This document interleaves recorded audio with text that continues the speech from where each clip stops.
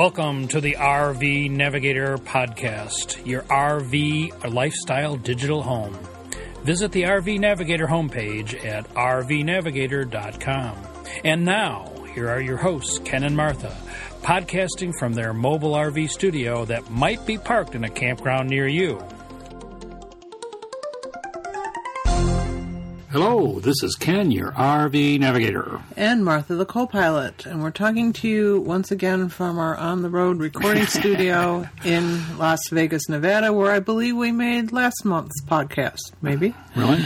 I don't think so. But Nevada is not on our minds. As you know, we have delayed ourselves from our usual beginning of the month podcast. Right, although you did travel with the portable studio, we just didn't have a minute to talk to you because we were so busy on our tour of Patagonia. And we are still kind of recovering because it is very early in the morning and we never, ever get up before sunrise.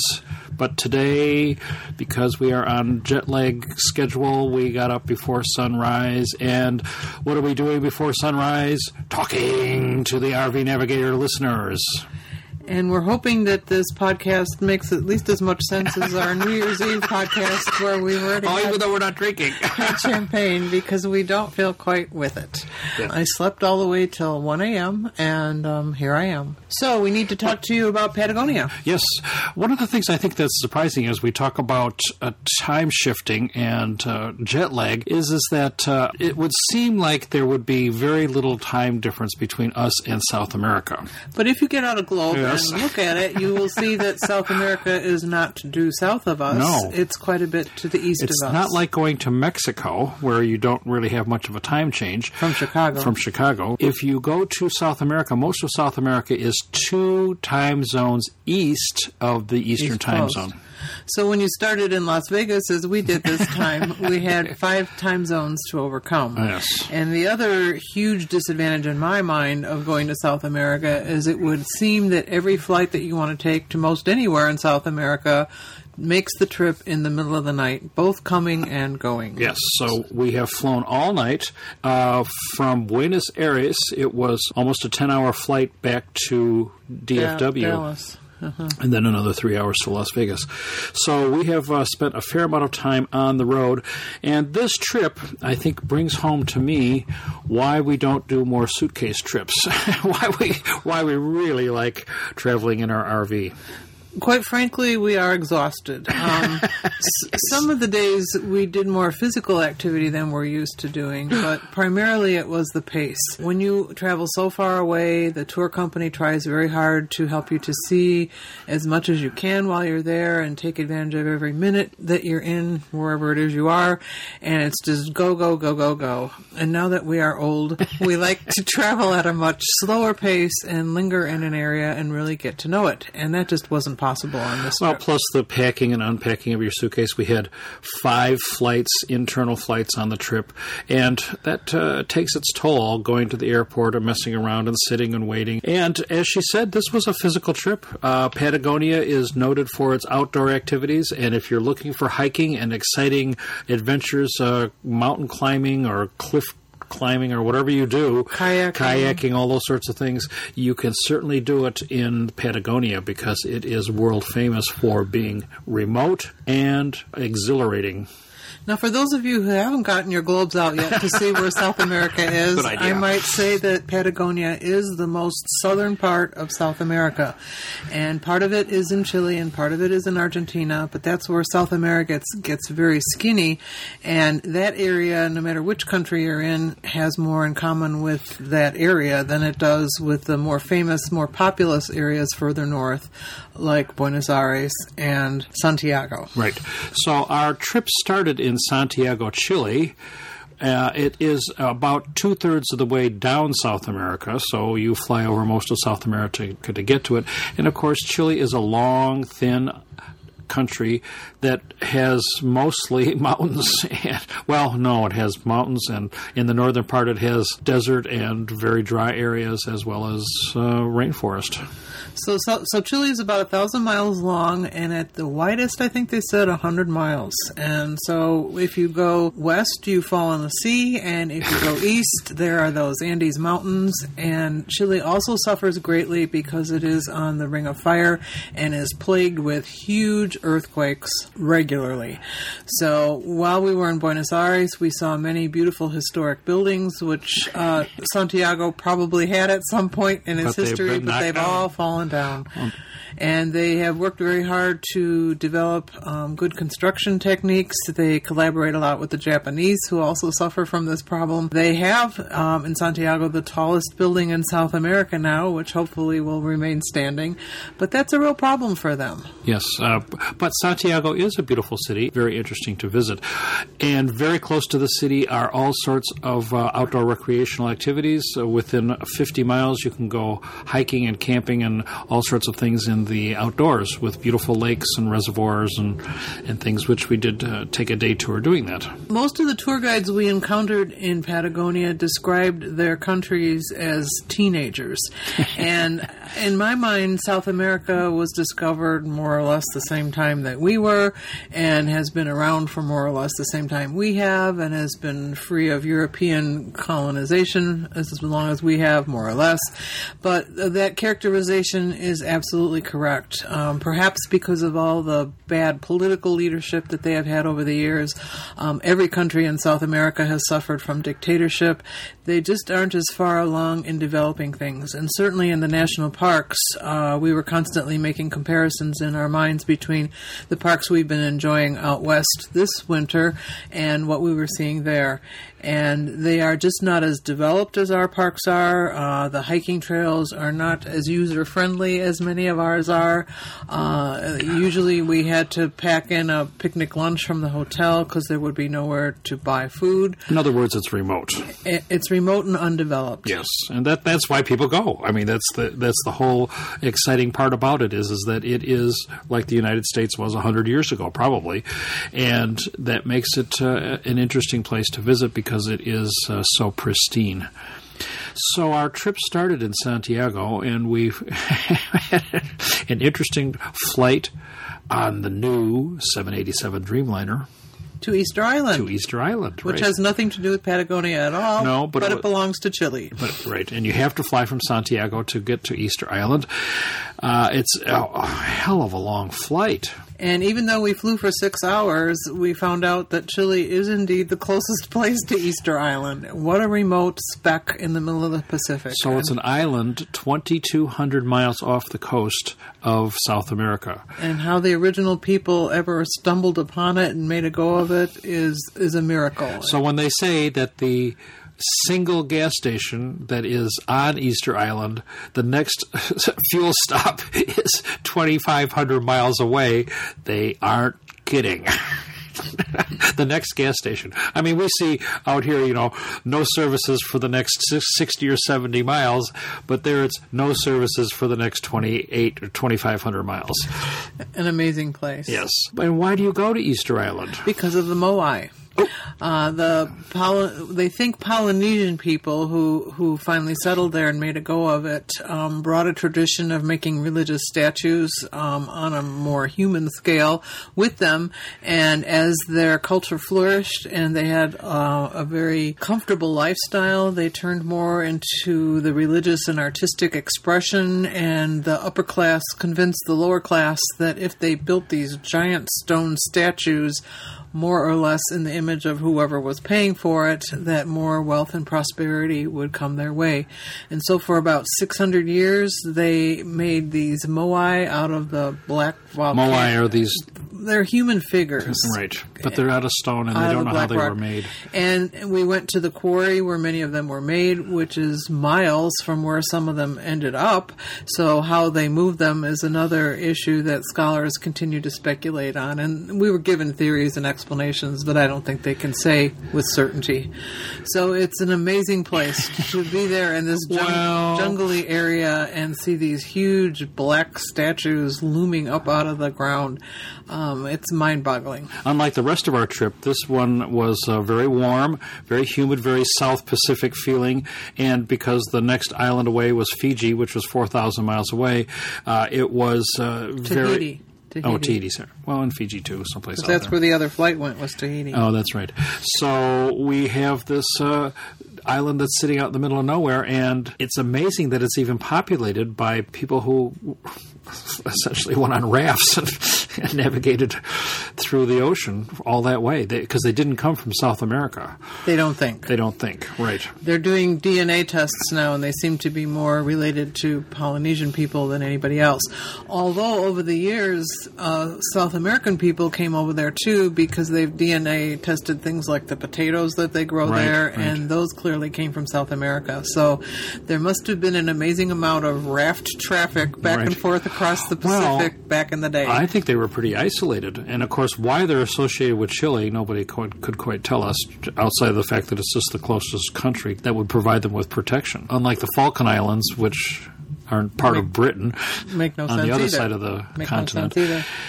Anyway, is it an interesting place to visit? Very cool. I loved it. I would say that it probably is not worth $1 gazillion to get there and back. I loved it. At 6 hours each way to get there to see a bunch of statues. It was an amazing place. And clearly there are a lot of people who feel as I do, because the tourism industry is flourishing there. We saw international travelers from any country you can think of there. And there were great tour guides who were very well trained with all the theories and possibilities between how those islands got to be populated and the moai were built there. It was a real learning experience. Yeah. And you go there just for that, because there are palm trees and it's nice and warm, but basically there are no beaches. One nice beach. That would be really worth going to, so it's not that kind of a vacation destination. And I think we took away a lesson, an interesting lesson, which I hadn't anticipated, and that is that in the history of Easter Island, that it was first populated and then it was essentially raped of its resources, because the people that were there used the trees for fire, and they used the trees for building boats, and they used all the natural resources because there was nothing coming in. They had to be totally self-sufficient, and they had to grow their own crops, and the island, because it's so remote, had no alternative because there was no transportation. They flourished. It was a very robust population for how many years? 600 years, I think. 600 years or something like that. So everybody was happy, things were growing, and then due to... They overjetted. The population got too high, they cut down too many trees, so it was hard to cook.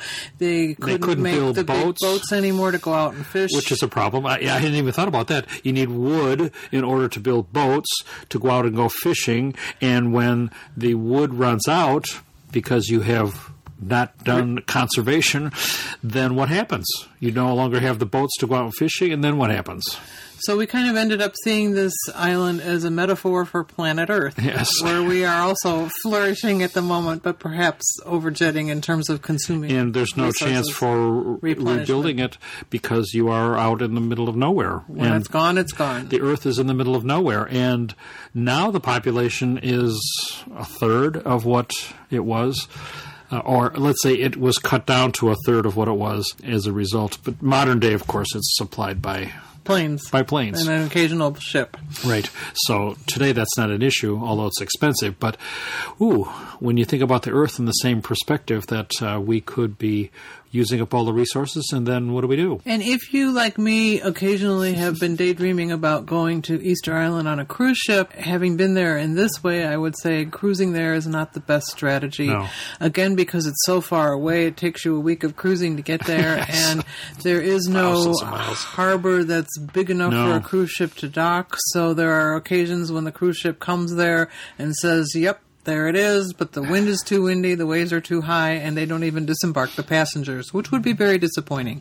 Very. So if you're interested, one day, I'm not sure is really enough to do. So if you're interested in Easter Island, do it right. Start in Chile, get that big plane ticket, and go 6 hours each direction. So from there we went back to Buenos Aires, which is in Argentina, the neighboring country. We learned a lot about the Chilean-Argentinian relationship, which we won't go into here, but it has a long history of almost going to war and being friends and yeah, I kind of things. expected their border to be kind of like our border with Canada, more or less friendly, and it probably is today, but for most of the time, not all that friendly. Been all that happy. And they consider themselves to be two entirely different cultures and with different histories and different value flavors. systems. Yeah, value systems. So although we kind of, and that's one of the best things about travel is, when you go and you experience these things and actually talk to the guides and the people in the country. Get the tricky details. Right. For instance,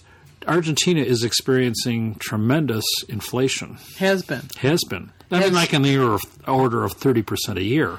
And has for a number of years just not been able to get control of its currency. So, for example, when you walk down the street of Buenos Aires, there are always people lurking in a somewhat ominous way, although it really isn't, saying cambio, cambio, because they want to change their Argentine pesos for your American dollars, because the dollar is a stable currency and theirs is inflating in a crazy manner and has been for years. It's one of the only places that we've ever been, I would say, where dollars were more accepted than the local currency. I'm sure this happens in other parts of the world, but it certainly surprised us. Our basic philosophy is that when we come to a country, we try to spend its currency. We make the effort to go to an ATM or something and get local currency, which we did do. But we found that as we tried to spend it, that not only did virtually every place take dollars, but they actually wanted them. As a matter of fact, one of our hotels charged us a 17%, 19% tax if we used local money. So they said, well, here's your bill, and if you want to pay in pesos, we have to add 19% on there. And I said, well, I don't know if I have enough dollars. And they said, oh, no problem, you can charge it. And, most of the time you pay a fee to use your charge card, but here they were charging in dollars, so they were getting dollars, and they preferred that to the peso. Whoa. Mind-boggling. And you think about, what would you do if the inflation in the United States was 30% a year or more? And another very traumatic experience, early in the 2000s, all the banks ran out of money. And so if you had savings in your bank, as we are wont to do and are encouraged to do, one fine day, the banks all closed, there was no money left, nobody got any money back. Ever. And what a traumatic experience, no matter what your stage in life. So the Argentinian people are very wary of the financial system, and they keep their money in dollars. You walk down the shopping mall street, and you'd be approached numerous 5 times in a block about somebody wanting to give you pesos for your hard American currency. As she said, it wasn't aggressive, but it was just kind of everywhere. A shock. Because we go to Chile, which appears to be a country that lives more within its means, I would say. And that didn't happen at all. Country. No, didn't happen at all, and they were happy to accept their own pesos as currency rather than dollars. Although they took dollars too, but they didn't give you a benefit for using dollars. And another huge difference between the two countries is that in Argentina you get free education, K through university. Yes. You get free health care. They give huge subsidies for utilities, electricity, gas, water. And there's no free lunch in this world. If you want to have those things for free, which is a very commendable goal, you have to pay for it somehow, some way. So in Chile, there was much less of the free lunch approach to life, and their economy was more stable. One of our guides showed us her electric bill. It was $5 for 2 months. I know. Wow. And that included water. And that was in Patagonia, where the climate is cold, and she runs her heater all the time. And they said, well, because it's so cheap, people just kind of waste energy, which is really crazy. And they were shocked because the government was trying to rein this in, and they had imposed a 400% increase in the electric rates. Well, 400% means it goes up to $20. Let's see. Every 2 months. Yeah, so anyway, $40 a month. And so for us, of course, that's nominal. We're wondering how much it's going to cost us for 1 month to pay the electric bill here in the Las Vegas campground. In the campground, yeah. It'll probably be at least $40 and probably a good deal more. So that was an interesting experience, the differences between the two countries.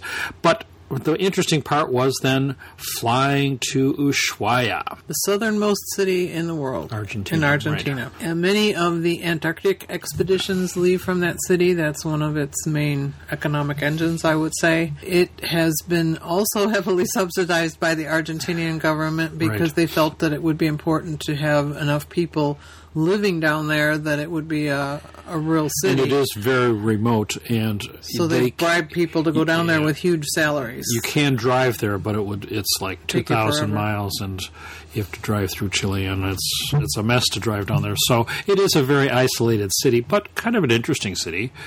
And with beautiful mountains around it, and there was a national park just right outside of town where we did a little hiking. And, of course, everybody down there was anticipating winter. Because it's the other side of the world. So it's nice to be back here where it's spring, because the trees were turning color, and people were talking about they're expecting snow in the next few weeks, and it was getting colder. And to come back here and find the beautiful weather in Las Vegas. I didn't realize that Las Vegas had nice, cool temperatures all the way through April. I always think of Las Vegas as being hot, but boy, we come back here and it's like beautiful blue skies and 80 degrees. That was very pleasant because most of our trip was spent in the cold, and they kept emphasizing to us layers, layers, layers, because it could be cold, and then it could be windy, and then it could be raining, and then it could be snowing, all of these things within a single day. In this time of climate change, when we worry so much about all the glaciers melting and the rising of the sea, the ice field that's called the Southern Andes Ice Field that forms many of the glaciers down there seems to be holding its own. And it's in a very unique position because the latitude there is more or less like Vancouver, not that far north. But there seems to be an area in the Pacific that regularly generates these heavily moisture-laden winds that go east and hit the Andes, and as they try to rise over the Andes, it snows. So the ice field gets snow 330 days a year. And so even though the snow melts and we saw lots of glaciers calving and the silty, milky water that you see when a glacier is melting, the glaciers are constantly being replenished by this moisture-laden wind. So it's kind of a stable system, at least at the moment. And this one ice field, I think they said, generated over 100 glaciers coming off of it, and that was awesome. So we visited Ushuaia in order to board our cruise ship. This is a very small ship called the Australis, and it was a 4-day trip through areas of Patagonia that are inaccessible any other way. Through the Beagle Channel. Through the Beagle Channel. As she mentioned, you can go to Antarctica, and very interesting, we have contemplated going to Antarctica many times. Certainly the price for going there is off-putting. Typically cruises cost $25,000 per person, is that well, right? you can plan on at least $1,000 a day per and that's just the cruise itself. Problem is they're so iffy. I think we I don't know. That's a lot of money. What do you get to see? Maybe nothing. Maybe you don't even get to go at all. Yeah, our guide are canceled. The company that we travel with, the guide had been to Antarctica leading tours many times. And he had some stories which were unbelievable. And just in talking to other travelers who have tried to go to Antarctica, it is a very trying experience. And you may never get there. And even on this trip, the weather was, to me, not all that nice, even though the tour leader kept telling us about how lucky we were because we got to actually see the glaciers and see the mountaintops through the gray, misty skies. Yes. To spend all that money and go down there and not be able to see anything and then endure privation or seasickness or danger. Yeah, because there was another group of people on our tour that had just come from Antarctica, and their ship had propulsion problems, and they were stuck at sea, and they got seasick terribly. Although they spoke highly of it, And they had some nice penguin Nice pictures. penguin pictures because they went to South Georgia Island and the Falklands on their trip. So if you go to Antarctica, you go to several other places, and you'd want to spend at least 2 weeks on board the ship. And they would go to places that, I don't know, you go to see ice. You go to see glaciers. Mm-hmm. No, not glaciers, really. You go to see just icebergs and a few animals. So I think we have more or less, and the weather being so iffy.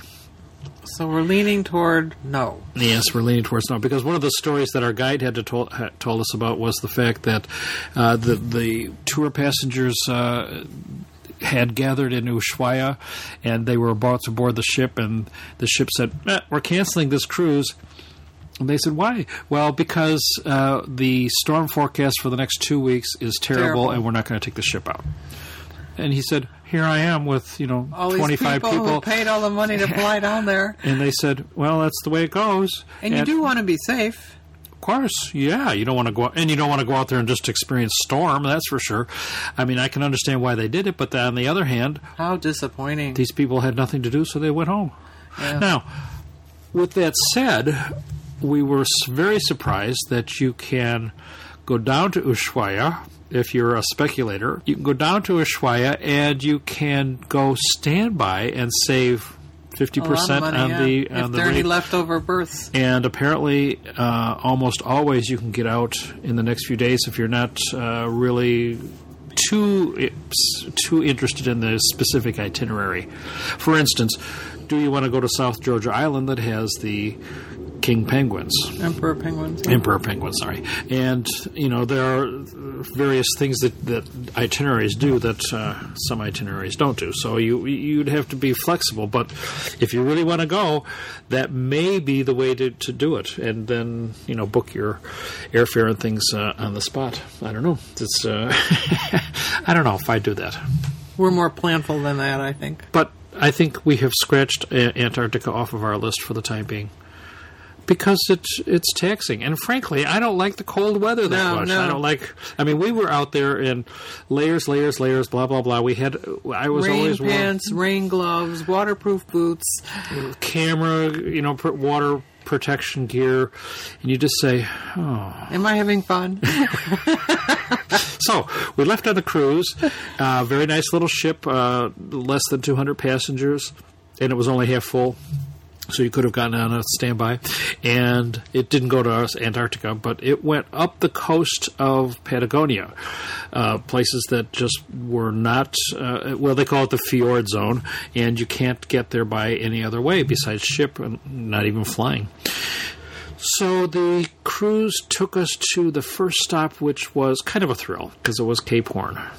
And Cape Horn is one of those places, the furthest land area south. Before you get to Antarctica. And it's further south than any place in Africa or New Zealand or Australia or any place like that. So it's really, really very far south.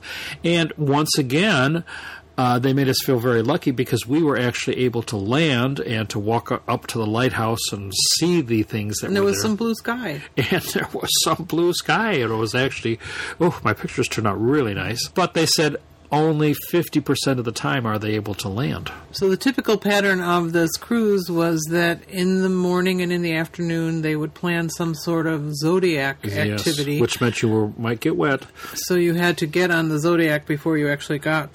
Right, before you got to the destination, your final destination. This was our first time really doing Zodiacs, I think.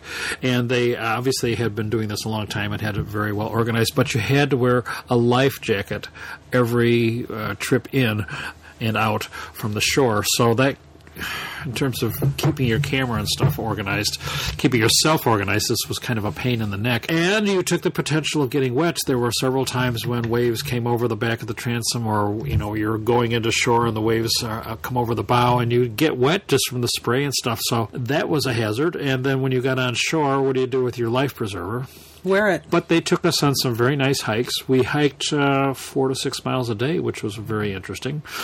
We hiked up to glaciers. We hiked through to look at waterfalls and forests, and animals, mostly bird life. One of the things we were quite surprised with is the fact that there, although people said it was very, very animal-oriented, there were not many animals. And we have to make the comparison here to Alaska, which we have toured fairly extensively, and we have obviously spent a lot more time. But in terms of big mammals and stuff, Alaska has it much better. And I think that the views are just as good. Yeah, or better, yeah. I would say. Everybody was very enthusiastic about Patagonia and the scenery that we saw, but I have to say that they probably haven't been to Alaska the way we have. Yeah, and we didn't get a chance to walk on a glacier. We got to walk, well, we never really touched the glaciers at all because it was, I guess, too dangerous. We got to go to see the face of them. We would take the Zodiacs up and, get within a half mile of the face of the glacier, watch for calving and that sort of stuff, but...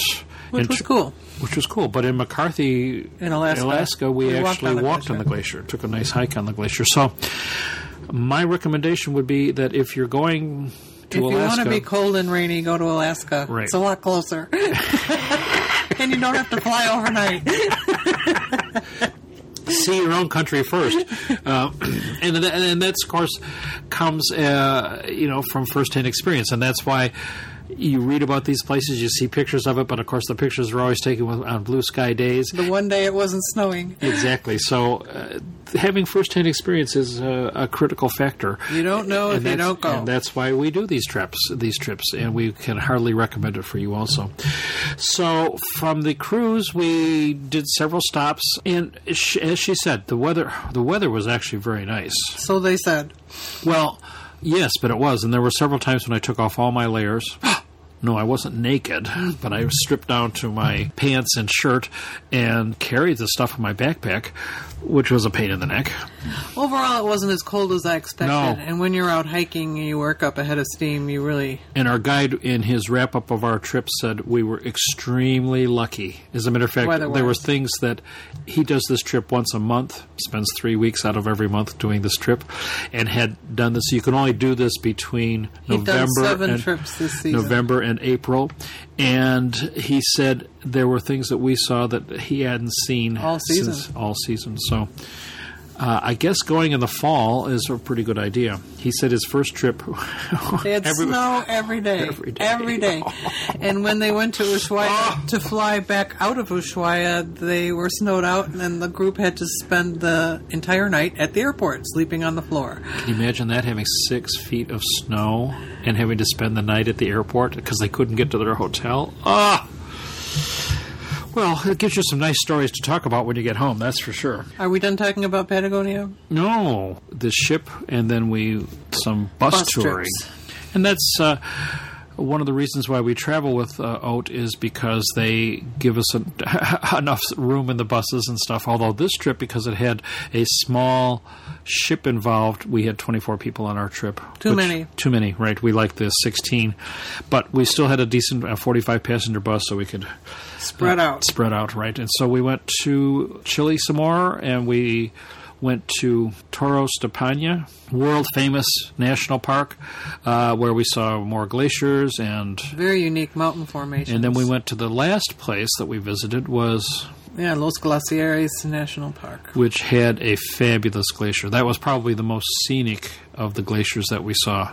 It was like seeing the World Trade Center of glaciers. It was just I would say that. So big. Right, world class for sure. And this was a park where they actually had decent infrastructure and had built a 3-mile boardwalk so you could walk alongside this huge glacier and watch it calve and get every angle of it documented with your camera. It was spectacular. Yes, and that was, I would say, one of the highlights of the trip. It was a huge glacier with a huge ice field behind it. And the town that is near there for tourists who are planning to visit the glacier, El Calafate, was also very nice and kind of reminded me of little mountain towns we visited in Switzerland and Austria. It had that kind of vibe to it. Lots of nice little shops and restaurants, very tourist-friendly. Yes. And then from there we flew back to Buenos Aires and then home. So this trip was about 22 days for us, so close to 3 weeks. And as we said, we left our RV. This is one of the first times we've done an RV. We took a vacation from our vacation. Well, I wouldn't call this a vacation. I would call this hard work. It was. One of the first times we've gone overseas, not from our home. And it worked out very well. And one of the things we really want to rave about is getting to and from the airport here in Las Vegas. We've heard about Uber and Lyft, but this was the first time we needed to get back and forth and thought we'd give it a try. Las Vegas is especially notorious for taxi drivers that take you the long way around and charge you double what the fee should be. And we thought, ooh, will the Uber come to a campground? But you downloaded the app, you pressed the button, and within 5 minutes the driver was here. Well, this is Uber is a pretty amazing product, and I would highly recommend it from our experience so far. We've now used it twice to go to and from the airport. We found this campground that's about 8 miles from the airport, so we thought, well, taxi or whatever will get us to the airport. But Uber is almost like a friend taking you to the airport from our experience so far. Not only did I have a free ride for the first trip, because you had a coupon. I had a coupon. New customer coupon. But the service was excellent. And, you don't have to call. And you don't have to pay with money on the spot, which is also very nice. So you use the app, and you just say, it knows where you are, because which is very cool. From the GPS on your phone. And so you just say, I want to go to the McCarran Airport, and you press the button. And I was surprised at how responsive it was. That, okay, the driver was 3 minutes away, and then you watch him on the map drive up to your place. Closer. And the guy, there are 2 entrances to this campground, and so I could see him coming down the road, so I waved at him, so he turned into the right. And, he's got his own car, so it's not like a taxi, and you get in, and there's no panel between you and the driver. And he collaborated with us on the best route to take. Exactly. Which a taxi driver would never do. So it was almost like, as I say, having a friend. You just throw your stuff in the trunk, and they drive you to the airport. And pretty much the same thing on the way home, too. We had a woman driver. We didn't know exactly where to go at the airport because they don't allow them to go where the taxis are. You can imagine there are a lot of bad feelings there. Yeah, the taxi drivers must be up in arms. But once again, we got our luggage. I pushed the button. It said, we want an Uber ride. And it said, drivers, in this case, 5 minutes away, and go to the blah, blah, blah place at the airport. And we did, and there she was. And the nice thing, too, is that you can push the button and you can text your driver or call them, I guess. I don't know. I didn't even notice that. Anyway, there's a way to communicate with your driver in case you're not quite connected. And then paying is just as really... It's automatic. It's built in. The thing tells you in advance how much it's going to cost, and you pay. You've entered your credit card, so it just is automatically charged the credit card. You put on a tip if you want to, and voila, it's done. And so you get out of the cab, you take your stuff out of the car, and you just walk away. We're fans. So Uber has worked out very nice. Speaking of cars, another interesting thing for our own car that we purchased this month is an automatic. And Martha is loving the automatic. Why? I'm not driving. You're driving. I think insurance companies use this gizmo. If you volunteer, they keep tabs on how well you drive, and then they adjust your rates accordingly. So Ken gets graded every day by this little app that says if he's been speeding or says if he's been doing hard stops. The first time he used it, he was quite unhappy with his grade.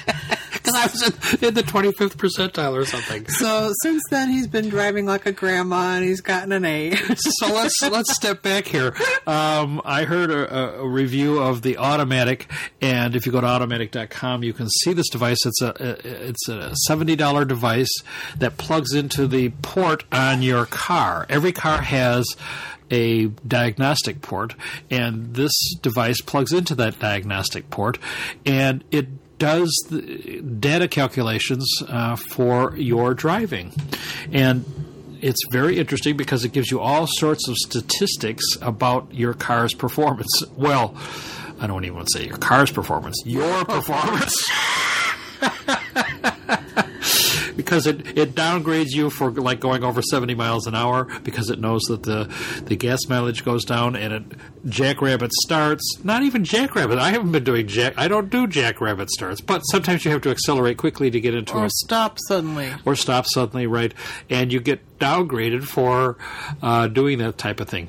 Now, if you have, and it also knows your location, because we were at the a balloon festival and we kind of lost our car.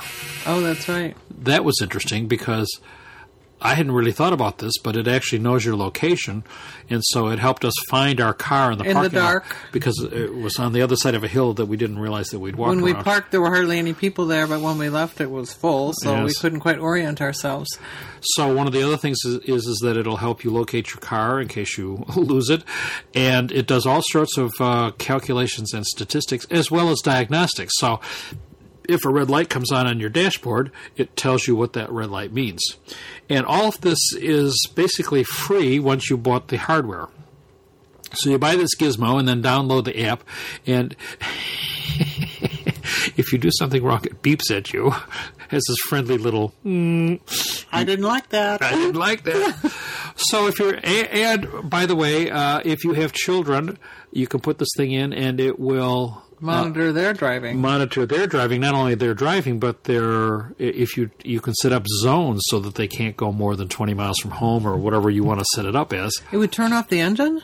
No, but it will alert. It will send you a text message. You will send know mom and dad You will know text that they did. No, it's not going to shut off the car, but that's a pretty cool device, and as I say, a one-time expense, so not really any problem there. So other RV things. We try to think about RVing while we're on the road, but it's kind of tough. But we have thought about some things. And luckily, you guys have kept in touch with emails, so I want to respond to one. Yes. Which says, I finally gave in to my husband's plans for me to look at RVs. I found one that I like. My husband likes them all. His dream is for us to be full-time RV people. How does this work for someone who likes her clothes, her shoes, her handbags with such little space? Do you just adopt a new philosophy, less is more? I would like to hear this topic addressed. What is the dress style overall in RV parks? Well, Kathleen, I would say that it would be very easy to spend your life in jeans and a T-shirt in this very lifestyle. I, too, share your philosophy that I like to have shoes and things that match each other, but there just isn't room for that, and no one cares. But you do have a fair amount of shoes along. And on those occasions when you go out to a nice restaurant or to a show, you can have a few nice things along and dress up, but the general lifestyle does not require that. In this climate, I wear flip-flops and cut-off shorts and a T-shirt most of the time, and I fit right in with everybody else who's here. And I think you want to think about layers. And you want to think about the size of the RV. Because we have the capability in our basement, we can put almost anything we need. And as you know, we brought along our suitcases for a trip that we planned for, but didn't have the clothes in the RV to accommodate. But we have a large closet, I would say. But it's probably a quarter. And how many pairs of shoes do you have? It's probably a quarter. 30? No. It's probably a quarter. Wait. How many pairs of shoes do you have? She has a shoe rack that goes all the way around the bed. But that doesn't hold very many shoes. No, How I many do you probably need? have a quarter to a third here of what I have at home. Really? Yeah.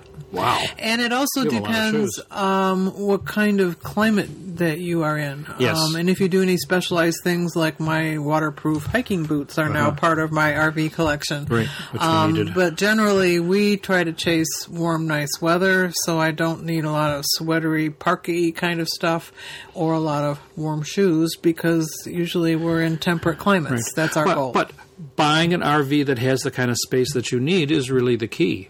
Understanding that you could easily downsize most of your clothes to a reasonable number, but you've got to look at the space. And to me, one of the problems is that the stuff is not as easily available as it is at home. You forget what you have because you can't see it. Now, we have two different philosophies of clothing. And yours is? Well, when we get home, this wouldn't pertain if she's a full-timer, but when we get home, I empty out my closet and bring everything in the house.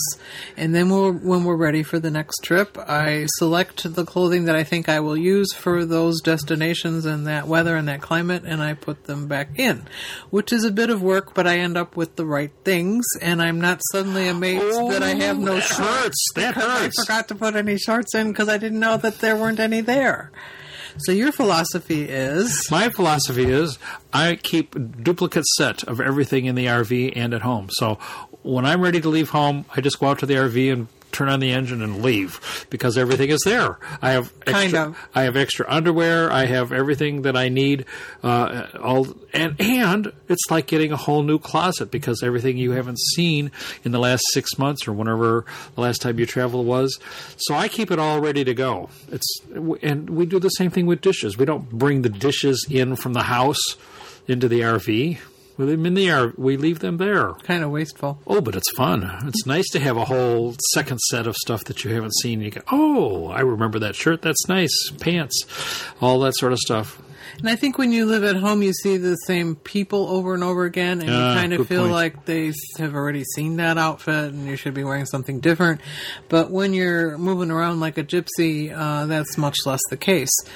And you just get used to it. I mean, even on this Patagonia trip where I basically had three outfits for cold weather and 2 outfits for when we were on Easter Island. You had that many? Everybody that we were with was similarly limited, and it was just fine, and nobody cared. I didn't even notice it at all. So I think whatever RV you have, you'll use up the space, and you'll get used to it. It's just a matter of getting used to the space limitations, but it's a little bit less accessible. And certainly as you are shopping around at the floor plans, closet space is something that I would look for. And the thing that we lost in this one, you remember, I think we is complained our coat closet. Our coat closet. So now we have to keep our coats, our winterish coats elsewhere because it just doesn't work out.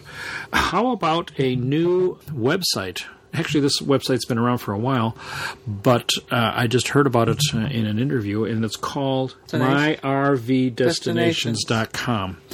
You know that we love RV park reviews because it has tons and tons of reviews, and a second site that we really like is TripAdvisor. TripAdvisor, has reviews for so many places all over the world. You could type in almost any city and find out what people like about that city. We did in Santiago, we did a food tour. And how did we find the food tour? By going to TripAdvisor. But there are things that these sites don't cover because they are RV specific. And so this website, myrvdestinations.com, is focused on not only having user reviews of campgrounds, but all sorts of activities that RVers do. It's kind of a new site, and obviously it depends on the users and how they put in the reviews, but it works pretty much the same. RV park reviews, if a campground is not listed, you can be the first one to add it. And this site apparently does the same thing also. So this is a nice idea because it's more comprehensive than RV park reviews. RV park reviews has almost every campground in it, so that's a good site, but it doesn't have any other types of activities. So if you're looking for restaurants or specific destination locations, it will help you there. So it depends on us as listeners, as users, to actually make the site work. So it's time for us to put some stuff in, and we were planning on doing that. How about the functional refrigerator liners? This is, to me, a new product available from FridgeCoaster.com. This is cool. According to the advertiser, it's absolutely the best material for your refrigerator. The Fridge Coaster material absorbs normal drips or spills and is so aggressive with moisture it dries completely while still in the refrigerator, leaving no room for odor or mold. It protects your fridge from drips that would otherwise stick and harden to the bottom of your bin and require scrubbing or worse, stain the bin surface. I especially have trouble when we come home at the end of a trip getting the refrigerator totally dry, and inevitably there's some mildew spots. I think RVers as a group have a problem with refrigerators because stuff spills inside there as it goes down the road and little drips and stuff. And so what these are more or less custom designed little liners that fit on the bottom of the underneath things and fit on your shelves, and they keep not only stuff from moving around, but it also absorbs the spills. So it looked to me like this product was designed for at-home refrigerators, but you could easily take out a pair of scissors and cut it to fit whatever fridge you have in your RV. So last but not least, we will, as usual, we have no trouble filling up the hour. And I think we're going to end it here with some comments from other travelers that were compiled by a British company about complaints they had about their overseas experience. It looks to me like most of these were unwell-traveled British tourists who were visiting primarily Spain. So keep that in mind. Well, in other places. Well, number one, so these are traveler complaints, right.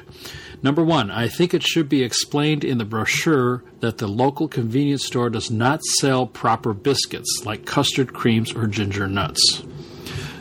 Biscuits, of course, being cookies. So the stores don't have the things you have at home. Well, duh. Number two, it's lazy of the local shopkeepers in Puerto Vallarta to close in the afternoon. I often needed to buy things during siesta time. This should be banned. Oh, boy. Talk about ethnocentristic. Number three, on my holiday to Goa, India, I was disgusted to find almost every restaurant served curry.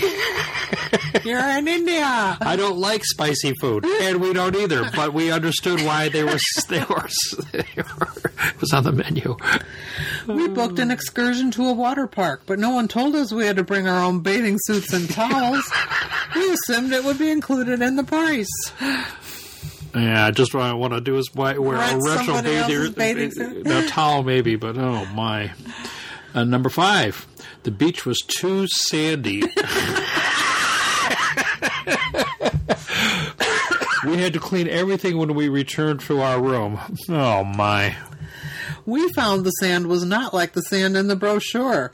Your brochure shows the sand is white, but it was more yellow. Oh my. Let's complain about some small stuff here. They should not allow topless bathing on the beach. Oh yes, they should. They should not allow topless bathing on the beach. It was very distracting to my husband, who just wanted to relax. We won't even comment on that. No one told us there would be fish in the water. The children were scared. And how many times did we see that where the fish come up and nibble your toes? Number 9, although the brochure said that there was a fully equipped kitchen, there was no egg slicer in the drawer. I don't think I own an egg slicer. I don't have a fully equipped kitchen either. No, not in your RV. We went on holiday to Spain and had a problem with the taxi drivers. They were all Spanish.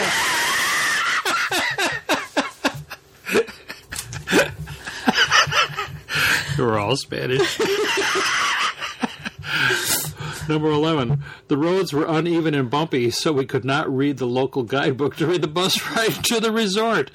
Because of this, we were unaware of the many things that would have made our holiday even more fun. So what are they supposed to do about make better roads? Oh, my. It took us 9 hours to fly home from Jamaica to England. It took the Americans only 3 hours to get home. That seems unfair. Let's put Jamaica in the middle. Let's move Jamaica to the middle of the ocean. Well, it already is. Oh, boy, people make some really crazy comments, don't they? I compared the size of our one-bedroom suite to our friend's 3-bedroom, and ours was significantly smaller. Imagine that. The brochure stated no hairdressers at the resort.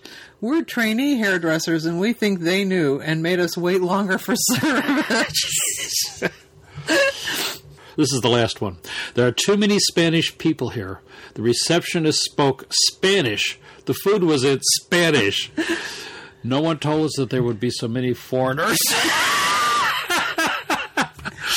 Oh, so dear listener, there are advantages to being a traveler in that you learn that these things are common. And maybe some people should just stay home. Right. If you want, our basic philosophy is if you want it to be like home, then stay home, because that's what travel is about. It's about learning and experiencing new and different things. And if you want to, I agree. I think everybody should speak English. There's no question about it. I have spent the last 3 weeks trying to remember the word for ice cubes in Spanish. Hilo. Yellow. Oh, yellow. So he still doesn't remember, but now he doesn't need to because we're back in the good old US of A. That's right, where we can speak maybe to some people that we know.